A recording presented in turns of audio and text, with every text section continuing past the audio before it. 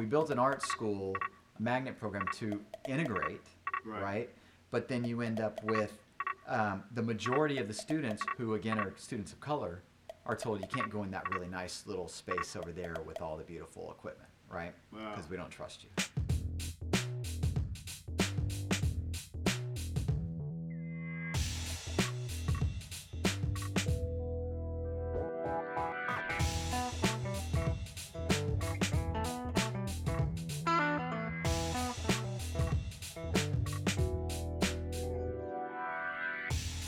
Thank you for joining us for Let's Talk About Race, produced by Together We Stand NC. I'm your host, Tyrone Irby. Today's guest is Jake Kavanaugh. Jake has spent the last 2 decades as an educator and a designer. His career has spanned from Chicago to Tampa to Maine, and now he resides in Oxford and teaches at Durham Academy. We will talk diversity, race, and even designing a set for Bruce Springsteen at the Super Bowl. Let's welcome Jake Kavanaugh to Let's Talk About Race. Jake, how you feeling? I'm feeling good. Feeling all right. Jake, tell us about yourself. So let's see. I am 48. I'm pushing 50. I have a background in theater design. I went to a performing arts high school down in Florida, and it was a magnet school, which is sort of important to note, I think, as we talk about this, but we can get to that. I was into theater from the moment I got there at the age of 14 and sort of studied that all the way through, and then decided to go to college for that. Went to school in Chicago, DePaul University, and got my bachelor's of fine arts in set design specifically. My plan was to go to graduate school, go to New York, go to LA, one of those, and then I sort of fell into teaching. I worked in the summers for a summer program at Northwestern University for theater, and then someone offered me a job teaching part-time at a high school, a private school in Chicago. Okay. What drew you into theater? So, it's funny. I've always been into the arts, but then when I got to Sarasota, Florida, it was part of a magnet school, but the middle school was not. But we would go see shows at the the high school. It was a public school, and I was into it. Then they asked for, or they had started a design tech program essentially. And they do interviews to get into the program, and I thought, well, I'm just going to check it out. I knew nothing. Actually, the head of the program, his name is Ken Wiegers. He talked to us about, special effects and lighting and all these things that sounded really cool, and I didn't know much about it, but I decided to go ahead and interview, and I got in, and I was in love from the moment I started. I loved building. I loved, working on lights. I loved all of it. So that's sort of how that played out. Okay, so you started teaching in Chicago, right? I started teaching in Chicago, yeah. And again, just sort of by accident. I didn't realize that's the direction I was going to go. But I hadn't even quite graduated when someone gave me the opportunity to work at the school. It's Francis Parker. And I decided to sort of skip out on the idea of moving out of Chicago, and kept working there for another year or so, year and a half. And then had the opportunity to go down back to Florida to help open a performing arts high school in Tampa. Okay, how was that? And how did that come about? Because I would probably say you opened up a performance arts high school from scratch. So, right. So I had been in touch with my old mentor, Ken Wiegers, that I was just mentioning in Sarasota. And I told him, I think I want to teach. I love this. And I wanted to find a program that was really serious about the arts, right? And he had heard that they were building a new performing arts high school in Tampa. So I reached out to the school district, and they had me come in for an interview, and they didn't even know what they needed. They hadn't, it was a public school system, right? They were just building a big school for millions of dollars, but they didn't know how to deal with the theater. And so I remember sitting in the interview with the supervisor of the English program and the head of the new principal of the school and some other people, and they said, well, what's a technical director? And I said, well, that's the person that's going to take care of all the technical needs in the theater. And you're going to need somebody. You need somebody to handle this if you're opening a new program. And so they hired me. They hired me pretty much right on the spot. And I went back to Chicago and told the head of, and you know, the reason I was looking was partly because they were still just offering me a part-time job up in Chicago. And so I told them I'm going to leave. I'm going to move to Florida.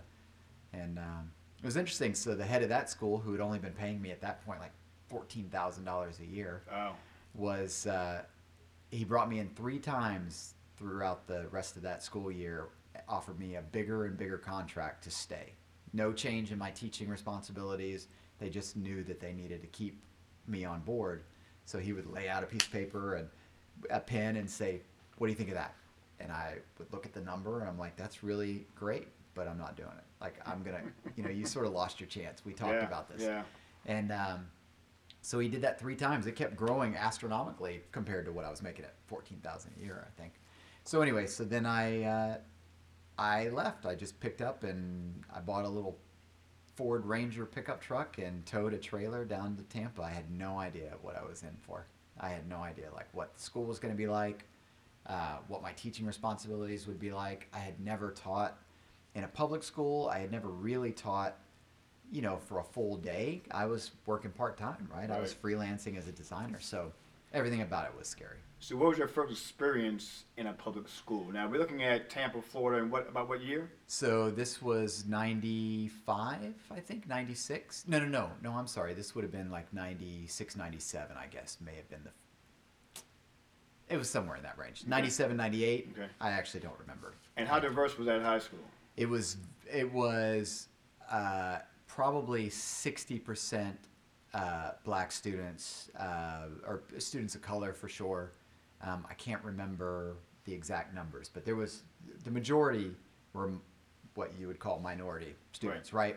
This was a magnet school, so the whole intention there is the program, the public school that was in that area of Tampa had been shut down during desegregation, right? Okay. So they hadn't had a school where they weren't busing their students all over the area for years. And so they built this new magnet school to essentially bus in white kids, right? I mean, that's sort of the idea of it. So to still create a diverse area. The craziest part about it was this was a school, this neighborhood didn't need an arts school. Mm-hmm. They needed a magnet school that maybe was going to teach, trades and things they could go on to college and make a good living at. Arts are not necessarily the way that's going to work, right? So why did they choose to have an art school there if that wasn't the best option? My hunch is, I didn't make that decision, but I assume that it has to do with there's money in a pool for an art school. Right. There's a neighborhood that needs a magnet program. Let's plop them together. Yeah. But it did cause some friction because what we ended up with was a really beautiful school, but a really amazing arts center, right? The whole theater and the music rooms and the art rooms, it was the most expensive arts or the most expensive school that had been built in Florida at that time. Wow. Now, I'm sure it's way low compared to what it is now, right? What it costs. But it was expensive, and the theater was a huge chunk of that. And when we opened that up, the first thing that started happening was we said, okay, none of the kids who are zoned to the school but not in the arts program can come into the building. So if you can imagine what that means, it means we built an art school, a magnet program to integrate, right? But then you end up with the majority of the students, who again are students of color, are told you can't go in that really nice little space over there with all the beautiful equipment, right? Wow. Because we don't trust you. So when you have a magnet school, the zoning is out. So if you're zoned for that school, because I remember when I was growing up in New York City, I was zoned for a school in Bedford-Stuyvesant. My mother did not want me to go to Boys High, Boys and Girls High, I believe. So I had to take a bus to Flatbush, maybe 2 hours away, because she felt that was a better opportunity for me to Right. learn. Right. So the way this worked at this particular magnet school is you had to interview or audition to get into the arts program, the magnet part of the school, Okay. right? If you were selected, and it wasn't by lottery, like here in Durham, we have Durham School of the Arts, and that's a lottery. Right. Like you don't have to audition, you don't have to apply. I mean, you don't have to interview. You just put in for the lottery. At this school in Tampa, you had to do the interview or the audition. If you were chosen, then they would bus you in from wherever you happen to be. So there's, it's not that the kids in the neighborhood couldn't have gotten into the magnet program. And in fact, I had some kids that I got into my program that were local. But for the most part, you know, the kids who were coming for the arts program were not coming from the neighborhood. I mean, we were right smack in the middle of what at that time would have been called the projects. So we were talking about the fact that it was the magnet program, right? Right. So we have students who are interviewing, auditioning to get into the program. Those students are generally, if they are selected, they're then bused in, or if they happen to be right there in the neighborhood, fine, they get to walk across the street and come in, right? But that's not necessarily the student body that was auditioning for the arts program or interviewing for the arts program, right? Those are not the students that were right there in that zoned area, the sort of rougher, the lower income housing area that was right there around the school. Those are the ones I'm talking about who really needed something different than an arts program, right? And I don't know if that makes total sense, but that's sort of, so there was a lot of animosity, Okay. you know? The school, first of all, I said it was a really nice school. It was brand new, but it did, like all public schools, have sort of the appearance of a prison, right? Right, It's just right. it was a 3-story tall, because it was on a very small plot of land. 3-story tall, all brick, small windows. It looked a little bit, but then it was on a river. Things have changed a lot in that area, by the way, now. I mean, gentrification especially. Right. So a lot of that housing area, the low-income housing area, is gone, and now there's beautiful, like big, expensive places, right? But the school was right on the river. But what was actually on the riverside was the football field was on the river, but the arts center was on the river. Okay. So all the other classrooms were just in a 3-story high brick building without the beautiful view, without the access to just sort of wander around. You know, art students, we'd go out and we'd wander around out by the river, and they didn't have that kind of. So, you know, so you've got all these kids that were excited to go back to their neighborhood school. They Right. hadn't seen one, you know, generations hadn't seen it, right? So their parents hadn't seen a school in their neighborhood. But then they are told, but don't go into that really pretty building with all those expensive seats that you're going to ruin if you Wow. put your feet up on it, right? Wow. So, you know, we had challenges. We had, you know, lunch duty involved me making sure that kids didn't come from the lunchroom and sneak into the arts building. Wow. And there was no effort on the part of the administration that I saw to make that a more comfortable fit. Right. In their defense, it was a brand new school. Everybody was new. Figuring out how to make this whole thing work was tough. How long did you stay there? So I was there, I think, 3 years.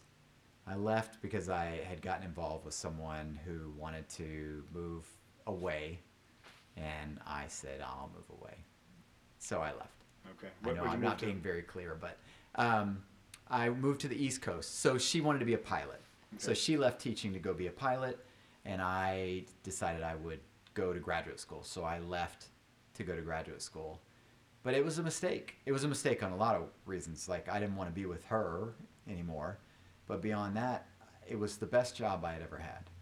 Okay. And I've done a lot of cool things since. I've been an art director for Super Bowl halftime shows. I've been an art director on, for concerts for Beyonce, Black Eyed Peas, all kinds of stuff.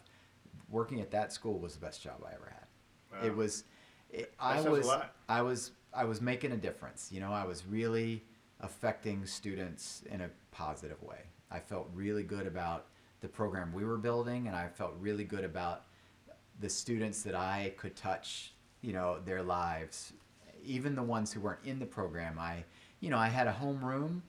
I think I told you this story. I had a homeroom where the very first day of classes, I was the only white person in that whole room, and it was packed. I mean, there weren't enough desks for all the kids. And they looked at me like, who is this idiot, right? I mean, he doesn't look like he knows what he's doing, which I didn't. I was 26 maybe at the time, 25. I don't know. It seems like a lifetime ago. But those kids, they were a part of my world from then on. Even when I sort of spent most of my time in the theater, those kids were still part of my world. Right. And so I loved working there. Okay. I was the announcer for the football team, the soccer team, like the play-by-play stuff. Or I wasn't very good at the play-by-play. I wasn't very good at any of it. Like, there was one time I was watching a game, and I was on the microphone, and the kid, one of our kids, was taking off, and I was like, he's at the 30, he's at the 40, he's at the 50, he's at the 60. Oh, and man. Everybody turns around and looks up. Oh, man. Who are you? It was great, though. I loved everything about the school. I loved being a part of those Friday nights, for the games. I loved doing the same thing for the soccer team. I loved the marching band was amazing.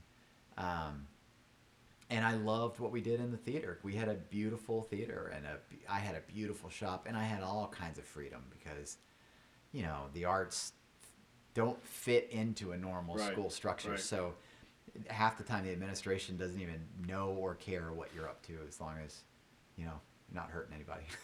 Well, Jake, let's take a break for a minute and come back. Okay, sounds good. The best conversations are over a delicious beer. Mark your calendars for the 5K for Unity, sponsored by Together We Stand NC, on Saturday, July 17th, 2021, at 11 a.m. 5 locations in North Carolina: Divine Barrel Brewing in Charlotte, Foothills Brewing, Winston-Salem, Little Brother Brewing, Greensboro, Pony Source Brewing in Durham, and Vecino Brewing Company in Carborough. Visit togetherwestandnc.com for updates and more information. So, Jake, let's talk about when and why you decided to open up your own business. Sure. So I told you I was on the East Coast of Florida, and I knew that it was time for a change. Things weren't working the way I needed them to work in my life. I ended up making a long wave around from Dallas, which is where my parents were at the time. So I sort of retreated and lived at home for a little bit. And then I found a job at a boarding school in Massachusetts. And that was a whole new world, right? Literally living with the students and, with them 24/7 essentially. Right. But I was still doing the same thing, still theater design. Then I met my current wife, my only wife. I met my wife in, she was living in Maine and I was living in Massachusetts. And so I left that job. I was actually the department chair at that point, and I left and went to live in Maine. Okay. When I got to Maine, or as I was making that transition, there were no school positions like what I was used to teaching in, right? There was no performing arts high schools. There were no theater programs of any sort in Maine. Not that I found. And this was when? This was like the 90s still? This would have been, we got married in 2003. Okay. Yeah. So, and then I found a job at a professional theater in Maine. Okay. Lewiston, Maine, right down the road from Bates College, actually, is where I was living. And I worked there for a season, and it was the worst experience of my life. Wow. The artistic director and his wife, who were co-artistic directors, were just miserable to work with. It was really, really hard on me. And I knew there weren't a lot of other jobs available. Okay. And in what I was used to, right? So I told him, I said, I'm going to leave. I can't do this. This is making me miserable. But it means I'm going to leave the thing I've been doing since I was 14. Like, I'm so miserable at this theater, I'm quitting and I'm going to move on and never do this again. Did you ever think about at that time going back to your school in Tampa? I thought about it many times. So my wife had a 2.5-year-old when I met her. So my stepson was there, and his father was there in Maine. And so within a year after we were married, we were already talking about maybe we should pick up and move back to Tampa. Because Tampa, I never lost touch with anybody. Right. So there were still people that were saying, come back. We'd love to have you back, right? One thing I've learned, you can't ever really go back, right? It's a different school now. It's a different place. Yep. That was changed, a special time. Kids have changed. Right. Everything's changed a little bit for Right. you. But what we wanted to, but you know, my stepson is very, very close with his father. And there was just no chance of picking up and just dragging him away from Maine. Right. So I'm working at that theater. I leave. I end up getting a job. I had a lot of jobs, but I ended up at an exhibit design company, which I never knew anything about, trade show exhibits. And I started working for them. And So tell me, what does that entail, I guess you might yeah, say? so it jives with what I had been doing as a theater designer, honestly, as a set designer. Okay. Except it's different materials, right? It's high-end extrusions and plastics and, you know, the kind of stuff that you don't build a set out of for a stage, right? Okay. Because can't afford to. But it's for trade shows. And so, you know, a company like Coca-Cola, right? They're going to do a trade show at a big event, and they hire a company like what we had, and they ask you to build a display. Because I had a background in set design, I was pretty successful there because we had one client in particular who came to us at one point and said, we want a themed trade show booth. Meaning, what they said is, we're going to do a show in Houston, Texas, and we want it to be themed like Texas, right? Now, I was born in Texas. I didn't mention that, but so I know Texas. But this was like, you know, what is the sort of Disney-esque theme that would jive with Texas, right? So I designed this really cool saloon experience. So people would come in through saloon doors, come into the show, and experience all that company was offering. That's kind of cool. And so we started that started a trend. Every year they wanted to do a different theme for a different city they were going to. So like we did Salt Lake City, I designed a big ski lodge. Did a show in Detroit, I designed a 50s drive-in movie theater kind of experience. Anyway, I had a lot of success with them. This company ended up shutting down their operations in Maine and moved to Nashville, or outside of Nashville. But they kept me on as I was the design director at that point. I worked from my home office. So this is a long segue around to tell you that I ended up working with Tribe Design, which is where I did these Super Bowl halftime shows and all of those things. While I was sort of moonlighting for him while I was working for this exhibit company. And then I finally said, I'm done with the exhibit company. I wasn't happy with what was happening there.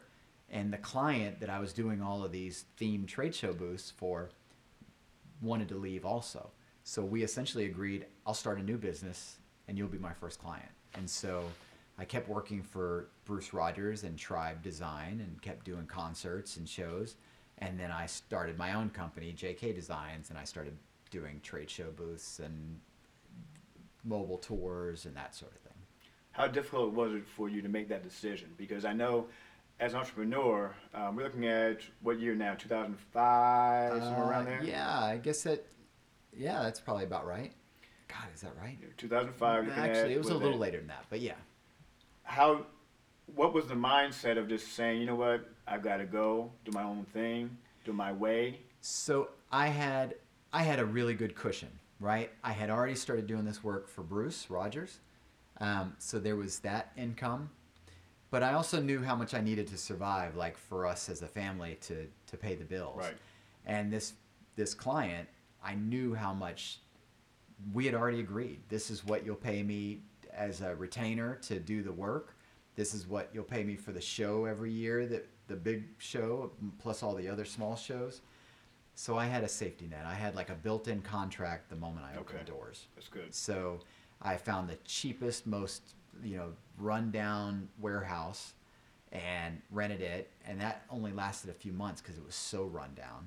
And then I moved to another place and another place until I just kept growing at that point, because then one client led to another client to the point where I was doing all this really exciting work with Bruce Rogers, and I said, well, I can't afford to hire people to do the work I'm doing for JK Designs and do your work. So I either need to make more money doing just the art director stuff, Right. or I'm going to have to leave and work just for myself.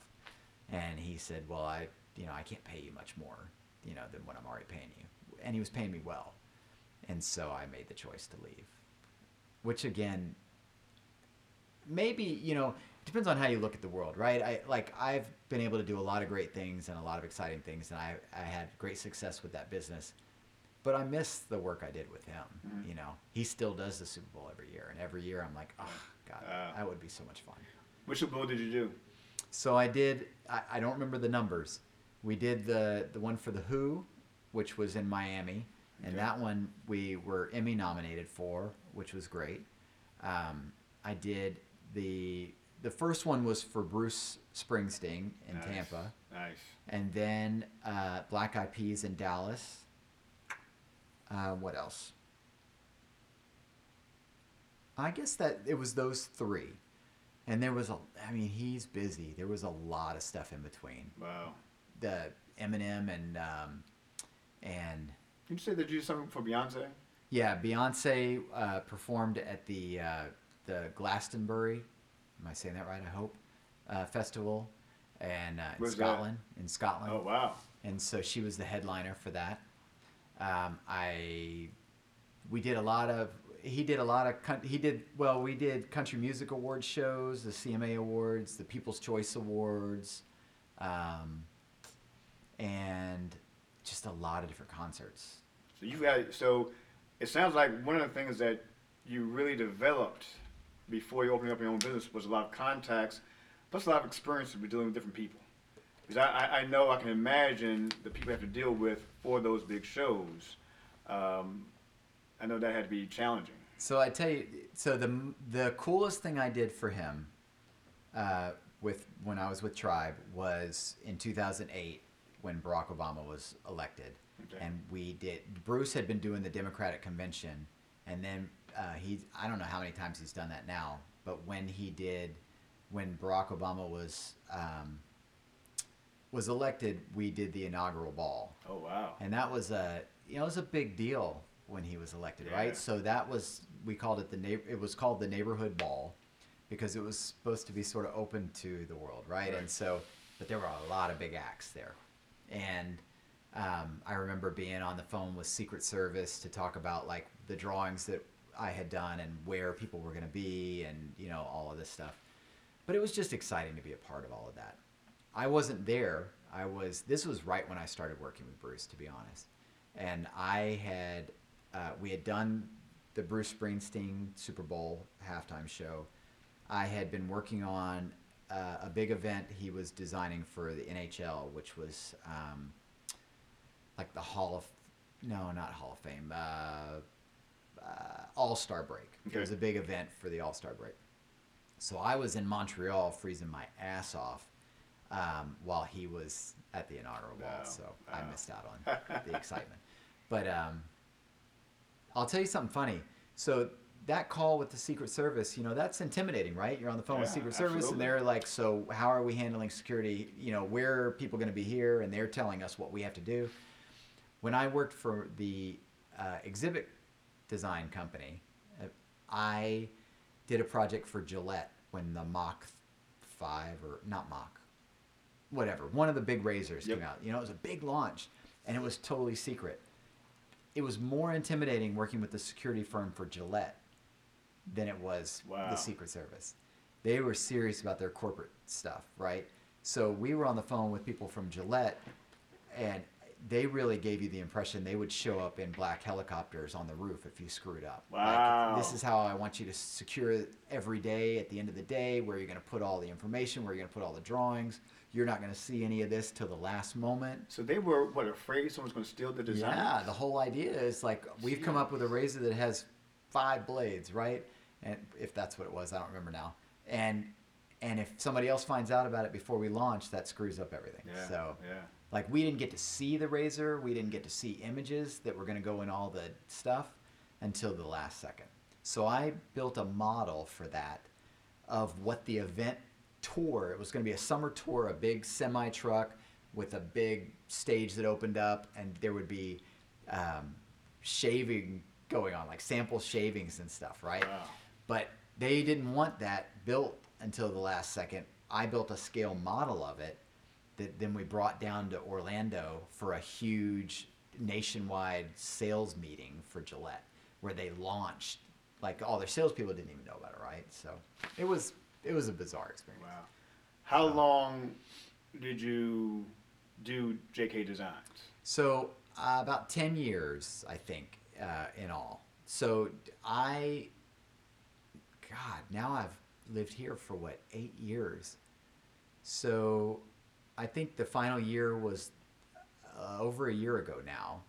So, I had been in Maine for 10 years total, but the business I probably was there in Maine for 3 years. When I left, I had a production manager and I had other staff that was doing the work in the warehouse. And at that point, I had a 10,000 square foot space, and we were doing a lot of projects. And so when I moved here, when I first met you, the business was the only thing I was doing, and I was just working from home. So I would travel back and forth to Maine all the time, and I would travel mostly to wherever the clients were, Right. generally not in Maine.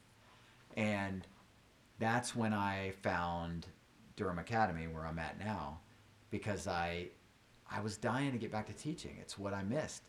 And so I lucked into a job right away doing some shows at Durham Academy. Jay, let's go take a break right now and come back and talk about the transition from your own business to Durham Academy. Sure.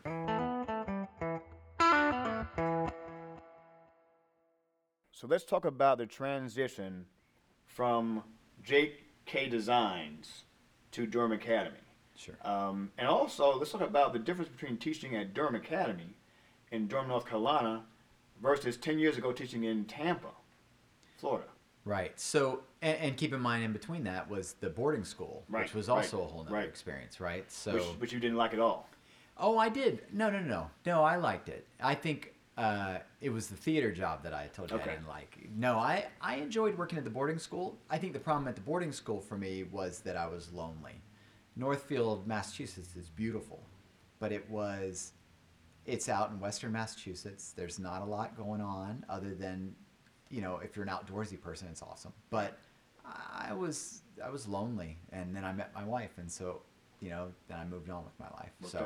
But it was a good school. But it's a great school. But I miss teaching. And so when I got down to, when we made the decision, first of all, when we made the decision to move from Maine, my wife grew up in Maine. She had never left. And in fact, I think when she flew down to Florida to meet my family, it was only her second flight. Wow. Yeah. And so now she's flown lots of places. But that was her. So, she was ready to leave Maine. I was ready to leave Maine. I was ready for a change. I was ready to get back to teaching. So I was looking for that opportunity. So did you look in North Carolina? I did. Did you guys have an idea about where you want to go? So Because if I'm looking at between Florida and Maine, there's a pretty big change Right. in level of diversity in those Right. two states, in those so cities. so you bring up a good point, because the thing I haven't touched on is that I really didn't like living in Maine. Maine is one of the whitest places on the planet. I had grown up in a very diverse world. The performing arts high school that I went to was a magnet school, just like the one I taught at in Tampa. Okay. So we were probably 50-50 in terms of minority versus white students when I grew up. But my world was diverse. My children were growing up in a very white world Right. in Maine, and I didn't like it. And I was ready to make a change. And so we knew very little about the diversity in North Carolina. What we knew is that we needed to get further south. Right. And my family lives in Florida now, and her family lives in Maine. And so we thought North Carolina seemed like a good middle point. Right. What I failed to realize is once you're not near one of the families, it's hard to decide how you're going to travel every time you have an opportunity, right? We should have just moved all the way to Florida, and then we could have just flown back to Maine to see our family. Anyway,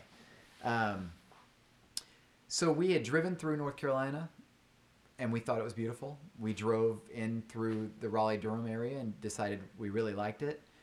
I had a vacation around my birthday, which is the end of June, and I said, why don't we drive to North Carolina for my birthday? Just spend a week there.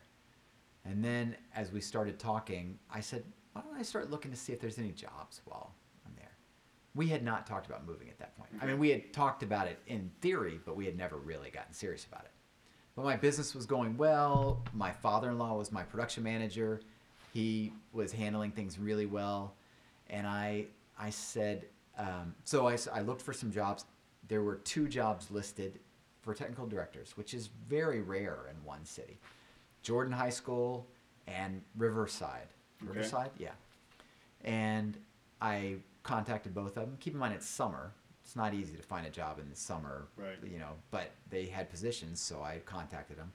Jordan never responded, and Riverside did. And I drove here. We were supposed to be on vacation.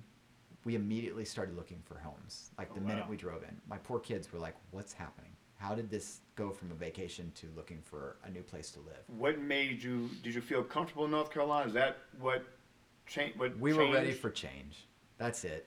We didn't know anything. We got lucky because we love this area, but we got lucky. Like we could have just as easily gone to Charlotte, Right. which I had been to Charlotte for business multiple times, and I thought it was a beautiful city, but that wouldn't have been the right place for us.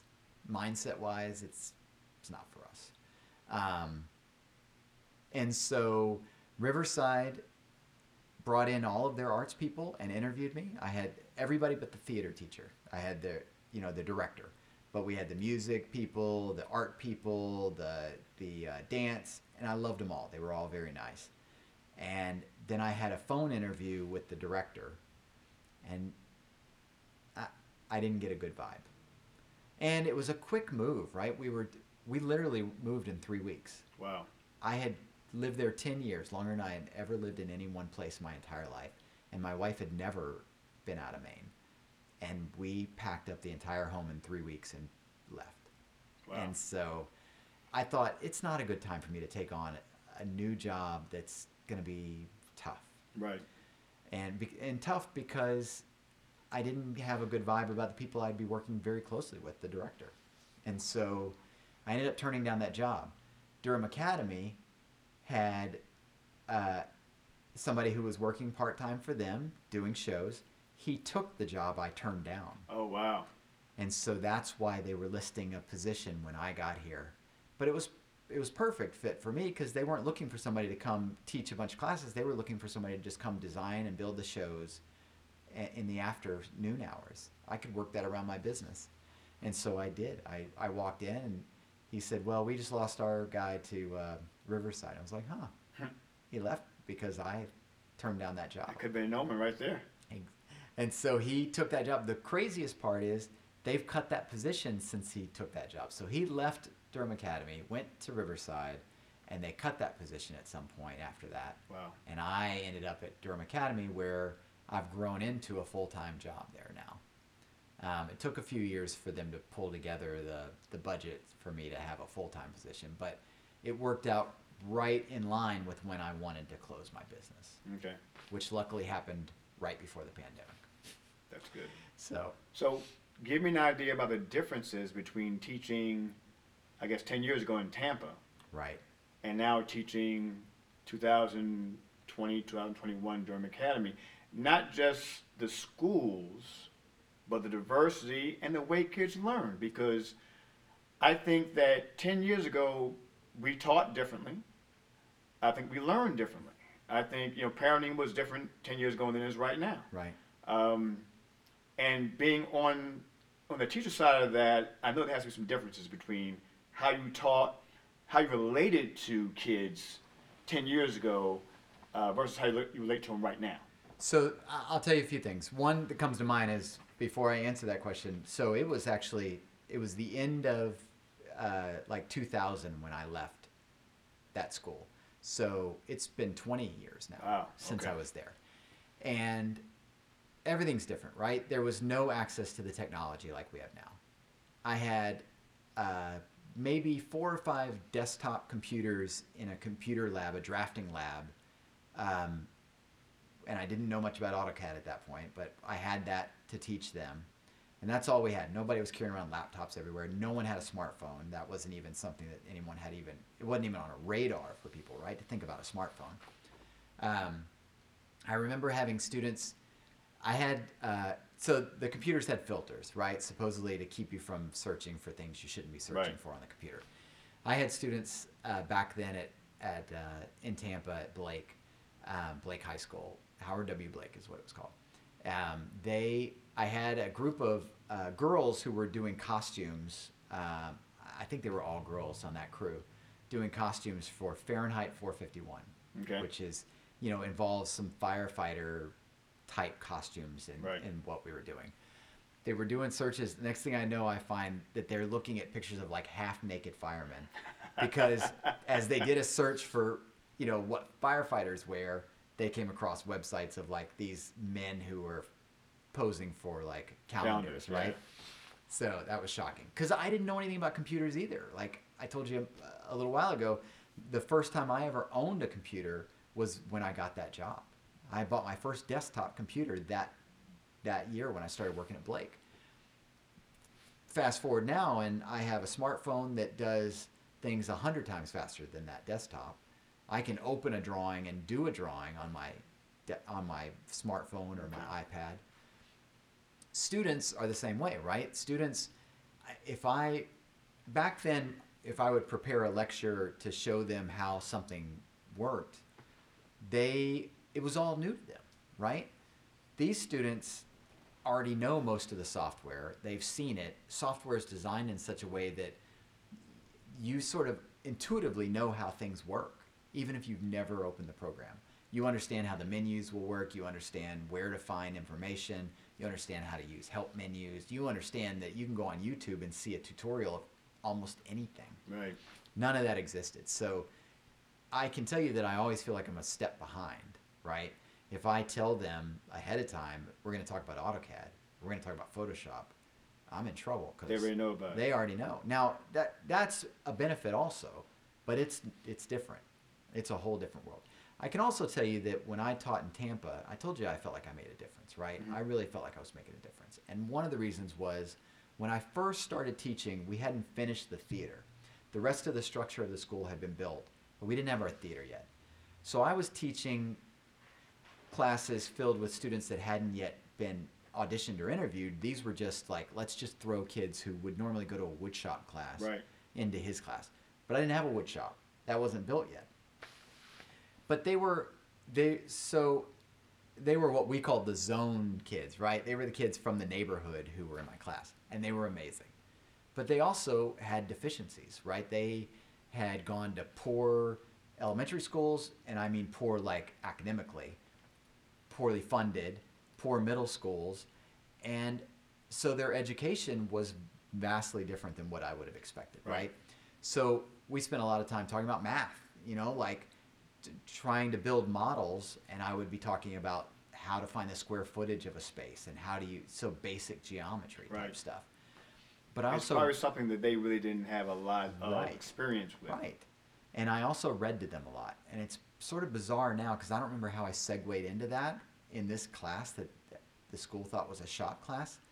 But I was reading like Studs Terkel to them. Studs Terkel has written some amazing stuff, and he also spoke at my graduation from college. And so I had this knowledge of him that I really respected his work. And so, but I was reading this book, which was stories of a diverse sort of population and how they came to be in Chicago mainly. I think there were stories of people who had migrated to Chicago. These kids were riveted. Like they would sit there, I would read for 20 minutes of my, hour and a half class. and they would ask me to read more. And these are kids that I would hear talking about pulling guns over the weekend, you know, like, and they were also kids who taught me how to play dice in the back of the classroom. Okay. Like, you know, stuff that I wouldn't do now. I wouldn't even risk getting caught doing. But I wasn't gambling, but I saw them playing dice in the back of the room. I was like, what are you doing? Like, I've seen this in movies, but you're like literally gathered around on your knees, like throwing dice against the wall. And so they were teaching me how to do that. But, you know, I bonded with them in all kinds of ways. It's very different than what I'm doing now, you know. So when you look at Durham Academy, if I understand, it has a diverse staff, diversity in their students. It's a work in progress. It's a work in progress. Yeah. Okay. And I think every school Yeah. is a work in progress. Right. How did you make that transition? Because again, you hadn't taught in 20 years. Right. Right. So you're going back to the school system. So when you think about it, the kids you're teaching hadn't been born Right. when you taught last time. Exactly. So how did you make the transition back into teaching?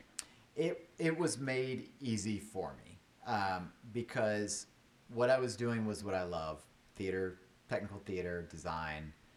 I started there, like I told you, just doing the shows in the afternoon, right? I was very organized. I had been running a business for a lot of years. I had been running crews, you know, for trade shows and different events. I had a lot of experience with all of that. And so walking to Durham Academy with a student body who is just eager to do the shows, super excited to have somebody come in who was organized. I had a lot of time. Like, they weren't paying me much either, because they were just paying me by the hour to come Right. do the shows. But I didn't care, because I was making plenty of money at my business. So it was really just an opportunity to get my foot in the door Right. and work with them. So I spent a lot of time with them, but I wasn't having to be in a classroom, right? So I just got to know everybody, work with everybody, and sort of just, you know, and do the shows, and the shows went well, and so everybody liked what I was doing and how it was working. So then once I transitioned to start officially being a part-time faculty member and officially teaching some classes, it was an easy transition into really just doing a lot of the work on shows during class time, right? We would be building during class, we would be hanging lights, I would be showing them all of these things, but it was all hands-on. Still very much like what I was doing in the after hours with their crew. Now I do more classroom teaching. Okay. But it's been and I do a lot more classroom teaching now that the pandemic came along, because now I can't go work in the shop with them, you know, 10 students deep, you know, Right. in a small space. So I spend a lot more time in a classroom. Okay. But it's been such a smooth And transition. I think you haven't done any shows since the pandemic. Is that correct? We have not. We did we sort of created a theater company. Students created a theater company, Okay. and they did a televised. We taped a series of scenes and shows stuff. And I won't get into all of it, but sort of like a Saturday Night Live type Okay. thing. But that's all we've done. So I have been out since we did our musical last February, and we never even finished striking everything off the stage. We went off to spring break. Normally I would have come back from spring break, cleaned up the stage. Right, broke it We down. didn't come back. Wow. We were told, that we were told before spring break, this is happening. We don't know what it's going to mean. In a week, we may not be able to even come back on campus. And sure enough, a week later, we never went back. So when I walked back in to the campus in the fall, there were still things laying in the hallway, and it was like it was frozen in time. It was the most bizarre thing, right? Wow. Because of course, who would have cleaned up my mess, right? Yeah. So but there were still things all over campus like that.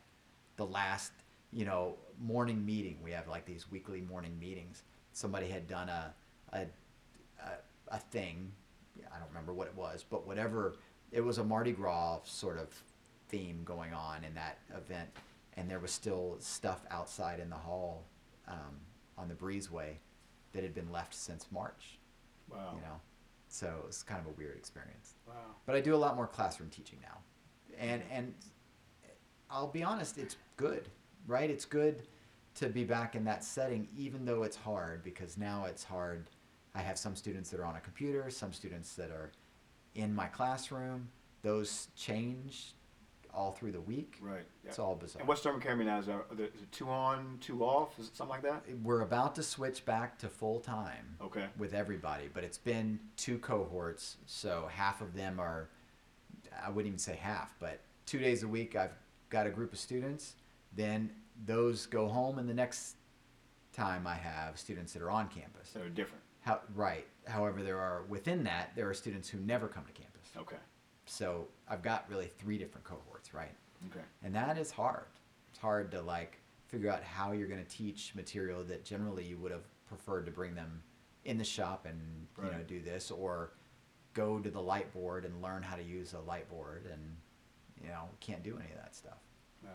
So All right, Jake, let's take a break and finish up talking about just some personal stuff and your feelings about diversity and inclusion. sounds good.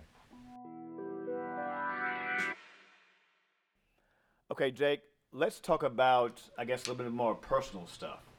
One of the things about Together We Stand, we try to do is focus on diversity and inclusion, and also talking about communities of color. It sounds like, based upon your resume, you've had experiences all over the place. On a personal level, how do you view diversity and inclusion in your own life? Right. So I'm going to be frank. It's hard, right? It's hard. I was about to say something stupid. It's hard being white. That's the most ridiculous thing I've ever said. It's hard to be a good ally or know how to be a good ally. I can tell you this. When we moved to Durham, North Carolina, I was really, really excited to be in a diverse population.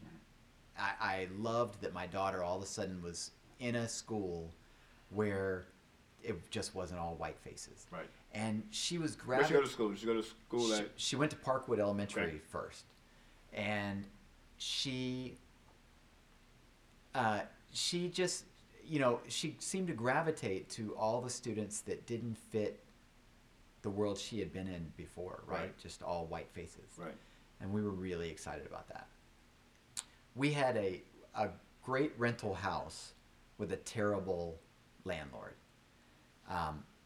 A really racist landlord, to be honest. She was from South America somewhere, but I can get into it in a second. We weren't happy with her for other reasons.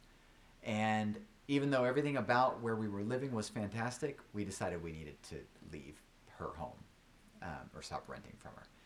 And we started looking around, and we ended up moving to Apex. And we moved to Apex not because we wanted to get into a less diverse area.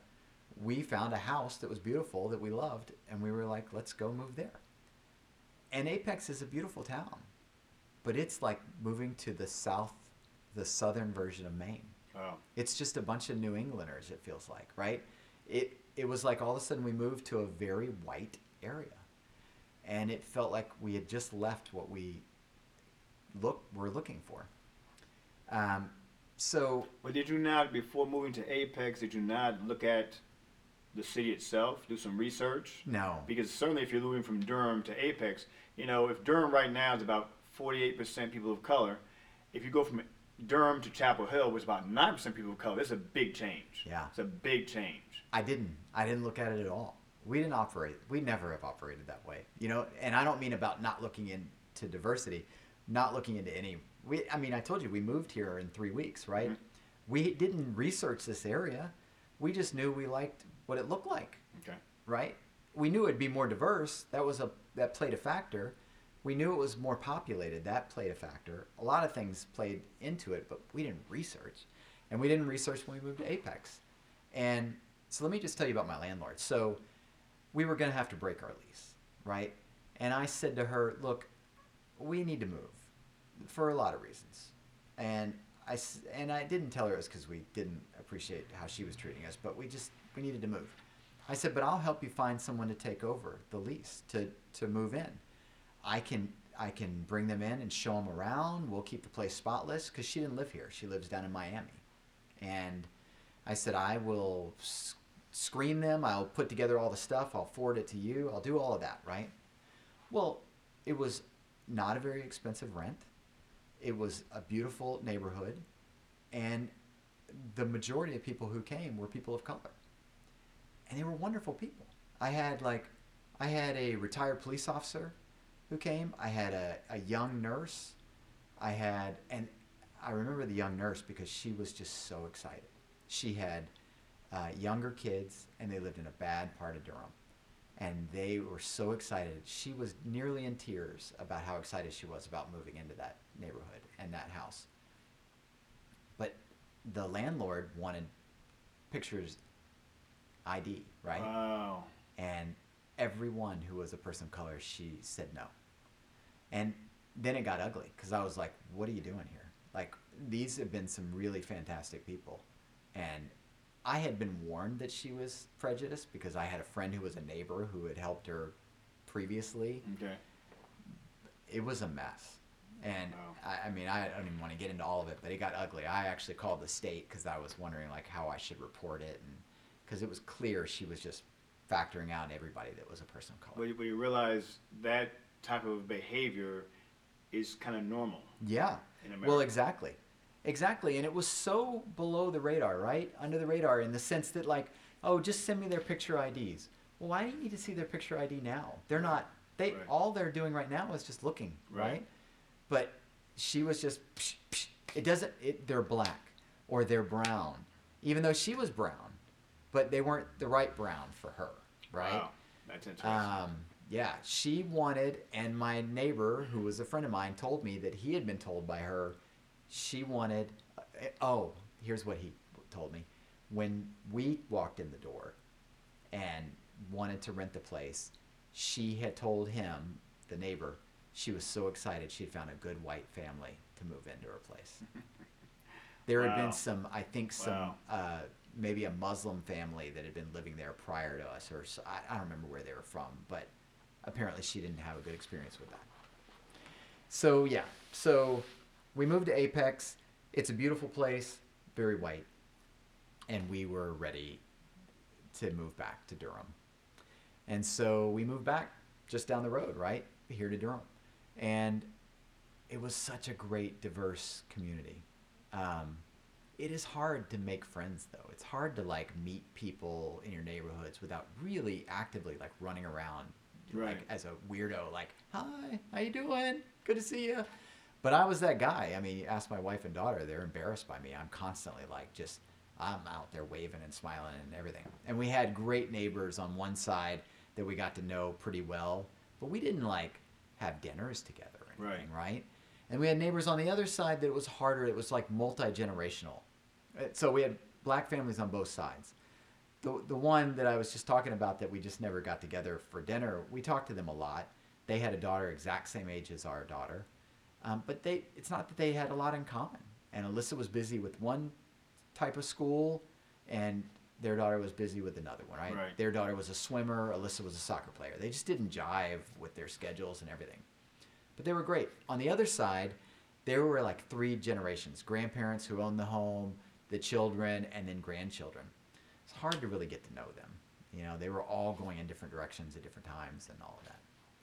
So, but I loved that neighborhood. I loved that house. But my daughter's into horses. And so this summer, we made the switch to move to Oxford, North Carolina, which is, it's diverse, but it's segregated, it feels like. Mm-hmm. And we bought a farmhouse, a 120-year-old farmhouse that we decided to renovate, which seemed really exciting because we watched too much HGTV. Clearly you did. Yeah. There's a lot of work involved in that, I'm sure. It's crazy. But we thought, okay, we're paying for boarding a horse. We love that our daughter is into horses. We love the work ethic that's involved there. We could stop traveling to a place to board, and we could just own our own, right? And it was a beautiful lot. 10 acres is a lot of space. It has a pond. It's beautiful. But it is a different world, and it does feel a little segregated.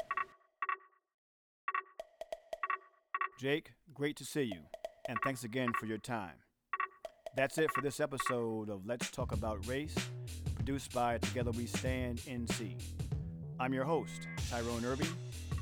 We'll see you next time.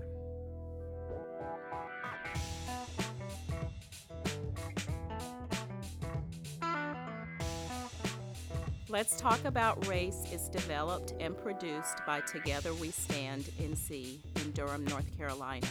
Our audio engineer and composer is Chris Fitzgerald.